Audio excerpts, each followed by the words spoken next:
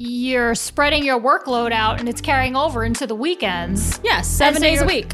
You're taking your 40 hours and thinking and you're just never shutting it off, right? So that's a big no. So I'm a firm believer in hard boundaries.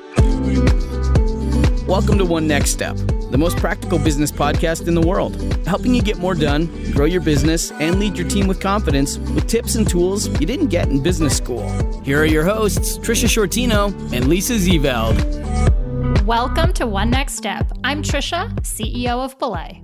And I'm Lisa, COO of Belay. Trisha and I have learned a lot along the way. We have worked together for a decade and have known each other since 2005. We've grown a remote business from the beginning to being recognized on the Inc. 5000 fastest growing companies list. So for this episode, we want to share our experiences and the truth behind remote work. Prior to the pandemic, remote work options were becoming the hottest trend. Employees liked the freedom, but employers were hesitant, wondering what it would mean for their organization. But then the pandemic hit. What was once a luxury and decision for leaders suddenly became a requirement. As companies walked through this new normal, leaders began to wonder if the reputation of remote work would prove to be true. So, we know what we know about the myths about working remote because we've done it for a long time, but let's talk about the myths of remote work. So, first myth, and we hear a lot of these, so let's debunk these things. The first one is really, I've got to always be available so people know I'm working. And always being available. That's right. Always being available isn't realistic, nor is it healthy. Constant interruptions will lead to a lack of productivity. So you don't always want to be available. You really need to have a structure and a schedule so that when you're working, you're working. And when you're with your family or when you're exercising or any of those other things, that's your time to do it. You don't want to constantly be flipping back and forth. Yes. And I think really remote work does come from a place of a lot of trust. So the idea that someone's going to be able to see everything you're doing and you be available every second of the day as a leader lens is not a healthy place to be. We're all adults here, so we have to trust that our employees are doing what they need to and they don't need to be at our beck and calls. Right. And your leader, or if you are a leader, you're going to know if somebody's not working. So you, as a leader, you don't want your team member to jump at the thought that you're going to call them or instant message them, right? Like you want to give them the same courtesy of how you would want to live your life. And that's within kind of blocks of times. And working means working and not working means not working. Right. All right, let's go to myth number 2. To be a great leader, I need to personally check in with every person on my team every week. We've actually done this one. Is this true or false, T? Oh, well, I'm going to say wrong. Wrong. And I say that because of the word need. So yes, if your schedule allows and you're able to connect with your team on a weekly basis, that's awesome. It's great for relationship. It's great for touching in. Your team probably has questions and things they need from you that you can give them access and remove roadblocks for. And if you're a team member, it gives you opportunity to kind of get with your leader on a regular cadence or schedule so that you can get the things you need to get done throughout your week. However, we do realize that there are organizations that this may be unrealistic because you manage a team of 50 people. So I have a girlfriend who newly manages a remote team. And I said, oh, yeah, you should have weekly one-on-ones with all of your direct reports. And she's like, I have 43 people that report to me. I said, oh, okay. I guess you cannot have one-on-ones with every single team member. So is it ideal? Absolutely. Is it necessary? No. At the end of the day, you want your team to be empowered. It's their responsibility to do their jobs. They should be able to do them absent of you if need be. Ideally, you're there as a coach and a guide and to help them make decisions, but they're taking care of their workload and doing their job. Yeah, absolutely. And I think at the crux of this is the idea is to connect with them because you want to build some sort of a relationship with your team member. And you also want to be there to have guidance and counsel. So equally, you could be having one-on-ones with every team member, and then the other 4 days of the work week, you're unavailable. So, I mean, let's be real. That's just an absent leader then, because they're waiting for you. You're not actually leading them. But the other way around, you might actually only get to talk to a team member one-on-one every other month because you have 43, but you're still scheduling them. But that team member knows that they're valued, knows that you're there if they have any immediate needs, and you've built a relationship with them. So I don't think the amount of time is an indicator of the quality of work or the quality of the leader. I think there's so much more that goes into that. So yes, it's important to schedule one-on-ones, but no, to your point, they don't need to be weekly. Yes. I mean, you can substitute a lot of those things with sending video messages to your team. So instead of an email, that's a fun opportunity. Right. Because then your team will get whatever message you're trying to send them or communication, but they'll get to hear your voice with it and see your body language. So recording a little Loom or a Zoom of yourself to send out to your team in lieu of an email every once in a while so they can feel that connection. Also a great little tip. Yeah. And augment that too with group meetings, team meetings. Yes. So it shouldn't be that, if you are having to meet with them once every other month, individually, then you should be doing more frequently team meetings so that they're able to see you and you're able to cast vision for that team, because you don't want to miss out on casting vision for where you want the organization or your department to go. Yes. And those, I would say, we recommend weekly, if I'm being honest, right? It's like, I would take those 43 people and get them on Zoom weekly and get in front of your team in that manner if you can't do it individually. So, good stuff. Absolutely. Good stuff. Yeah. All right, what's our next myth? Myth 3, we need the best technology to thrive as a remote team or organization. I'm going to say not the best. So I think that's also a myth. I don't think you have to have the best of anything. I think that you should have the right tools. I think it's important to have technology for this to be successful. You need a computer that is able to produce great quality images. You need a fast processor so your employees can process their work. You need to make sure that they have a fast internet connection. But do you need to buy the bomb.com computer just to make sure they can do their work? No, because putting my CFO hat on, that's unnecessary expenses that you don't need to do. But I think you need to have good technology to make this all work. Yeah, and the right technology. So every organization, we sit here and we say, a lot of people say, Slack, you got to have Slack. We don't use Slack. No. We use Chatter. So I think knowing what is actually the right technology for you is just as important. So whether you have a CRM application, you might have one that's more robust. You might have one that's more entry level, because that's actually all you need as an organization. So you don't need to buy the big fancy CRM. It's not necessary or needed, but you buy the one that's the right CRM for your organization. And I think the same holds true for many other applications like applicant tracking systems, and whether you're going to use Zoom or Microsoft Teams or what kind of communication channels you're going to use. I think file sharing opportunities, you pick the right ones. They don't need to be the best or most expensive ones. We have found out sometimes the things that are not the Cadillac of are just as good, because you don't need all the bells and whistles. Absolutely. Yeah. It's easy to get enamored by the shiny penny. Yes. Yeah. And I would say too, don't compare yourself. If you've got, a entrepreneur network that you're a member of, perhaps you sit around a table with them each month, or now you're meeting via Zoom and they're talking about all the technology that they have. It's really easy to compare yourself and to think, they're a bigger company than I am and they have all this technology and I want to get to where they are. And so I must, go and get it too. No, don't have the FOMO.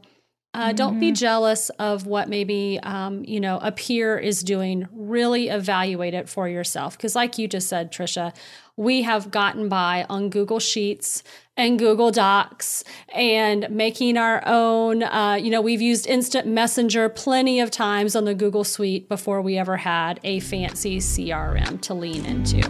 Absolutely.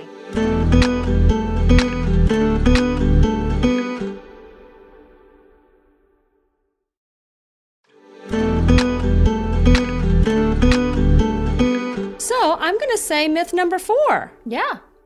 With my office set up at home, I get everything done by working little every day. No. So like what they're saying, what we're saying here is like you're spreading your workload out and it's carrying over into the weekends. Yes, 7 days a week. You're taking your 40 hours and thinking and you're just never shutting it off, right? So that's a big no. So I'm a firm believer in hard boundaries. So do not work weekends unless, your job requires you that you do because you're in some industry where, Saturday work is necessary. But like the rest of us, we work office hours. And that means we don't work nights and we don't work weekends. And I think, in order to avoid burnout, it's really important that you put self-imposed boundaries on your time and your work and not let it bleed into working a little every day. No, shut it off, put it away, tuck it in its place, and then go about with the rest of your life.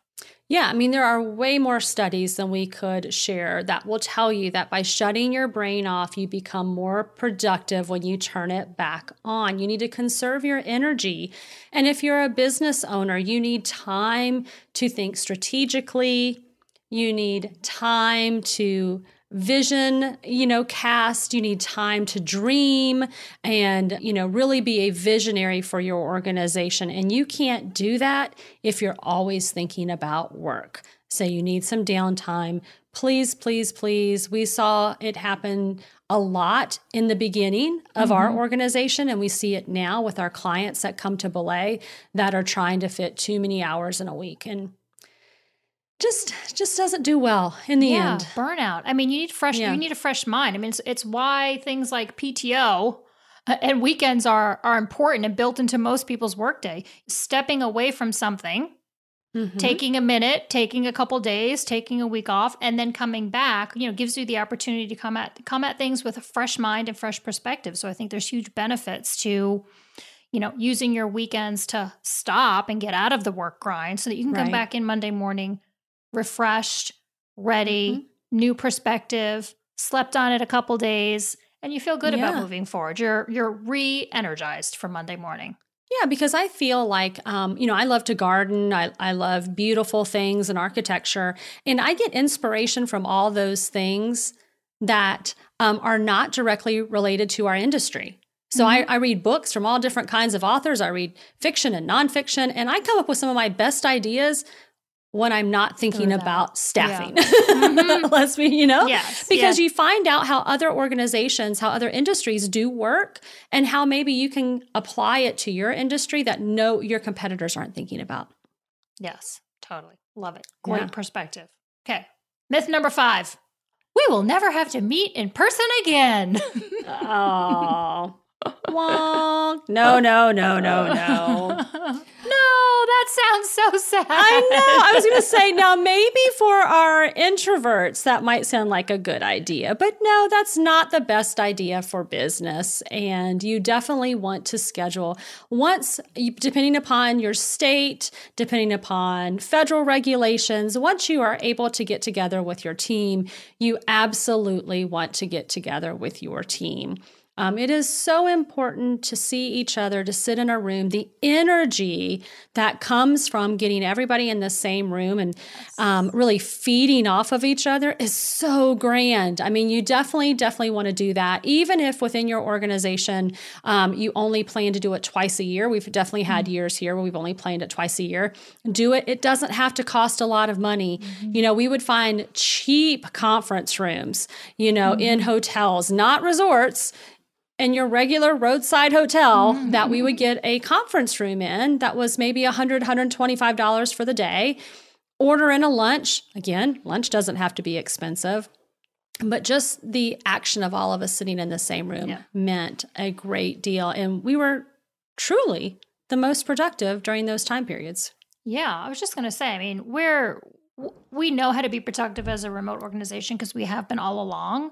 And we make great strides in progress as a remote organization, but there's something about everybody getting in a room for a day or a half a day, the things that can be accomplished, sitting in that room together for a day are unmatched. I don't know how many times we kind of walked away from those times and said, wow, we got a lot done today. We made a lot of great decisions. We had a great brainstorming session.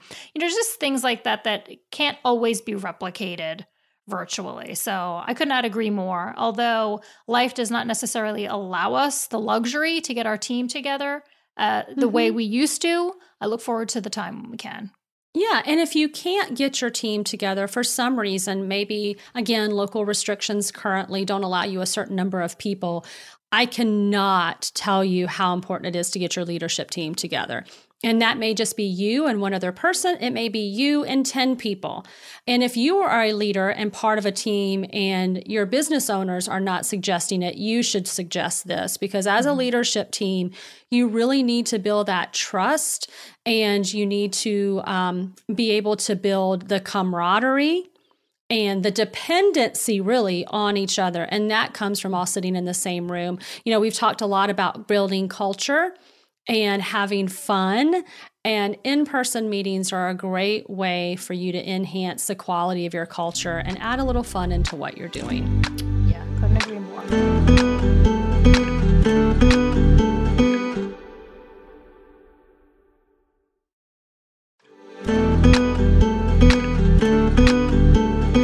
That brings us to our last myth. So this is perfect timing.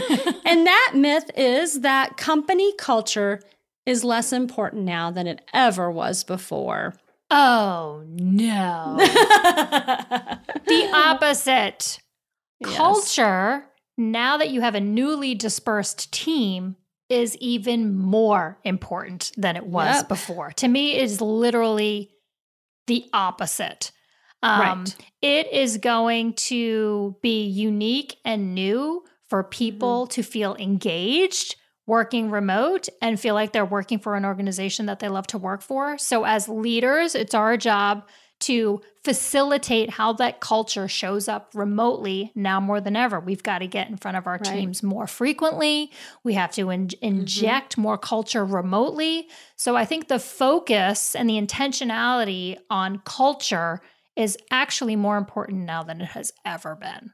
Absolutely. And there's a lot of competition for organizations right now, because one of the things that we say that used to sort of be an anomaly, this was one of our myths, was that, was remote work. Well, now even organizations who didn't want to work remotely are having to work remotely. And so that's not a carrot that you can dangle. The next thing that they're going to want to know, if they happen to like working remotely, is what's the culture like? Nobody wants to work for an organization that has a crappy culture.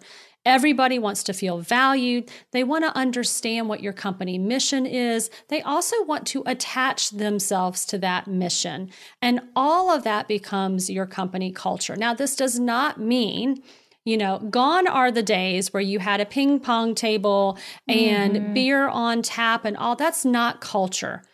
Hands down, that is not culture. Culture is valuing your employees. It's communicating well with them. It's allowing them to know what the expectation is, and it's holding them accountable to those expectations.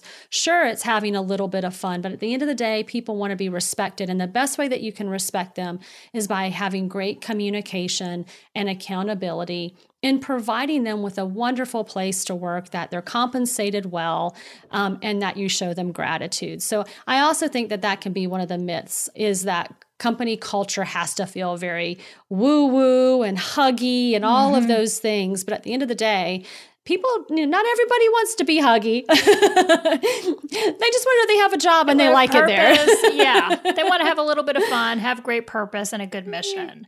And, to tie that all, that was beautifully said, Elsie, but to tie it all in a bow, I was speaking to our VP of HR today, and, she's one of the ones spearheading the people we get to hire here at Belay.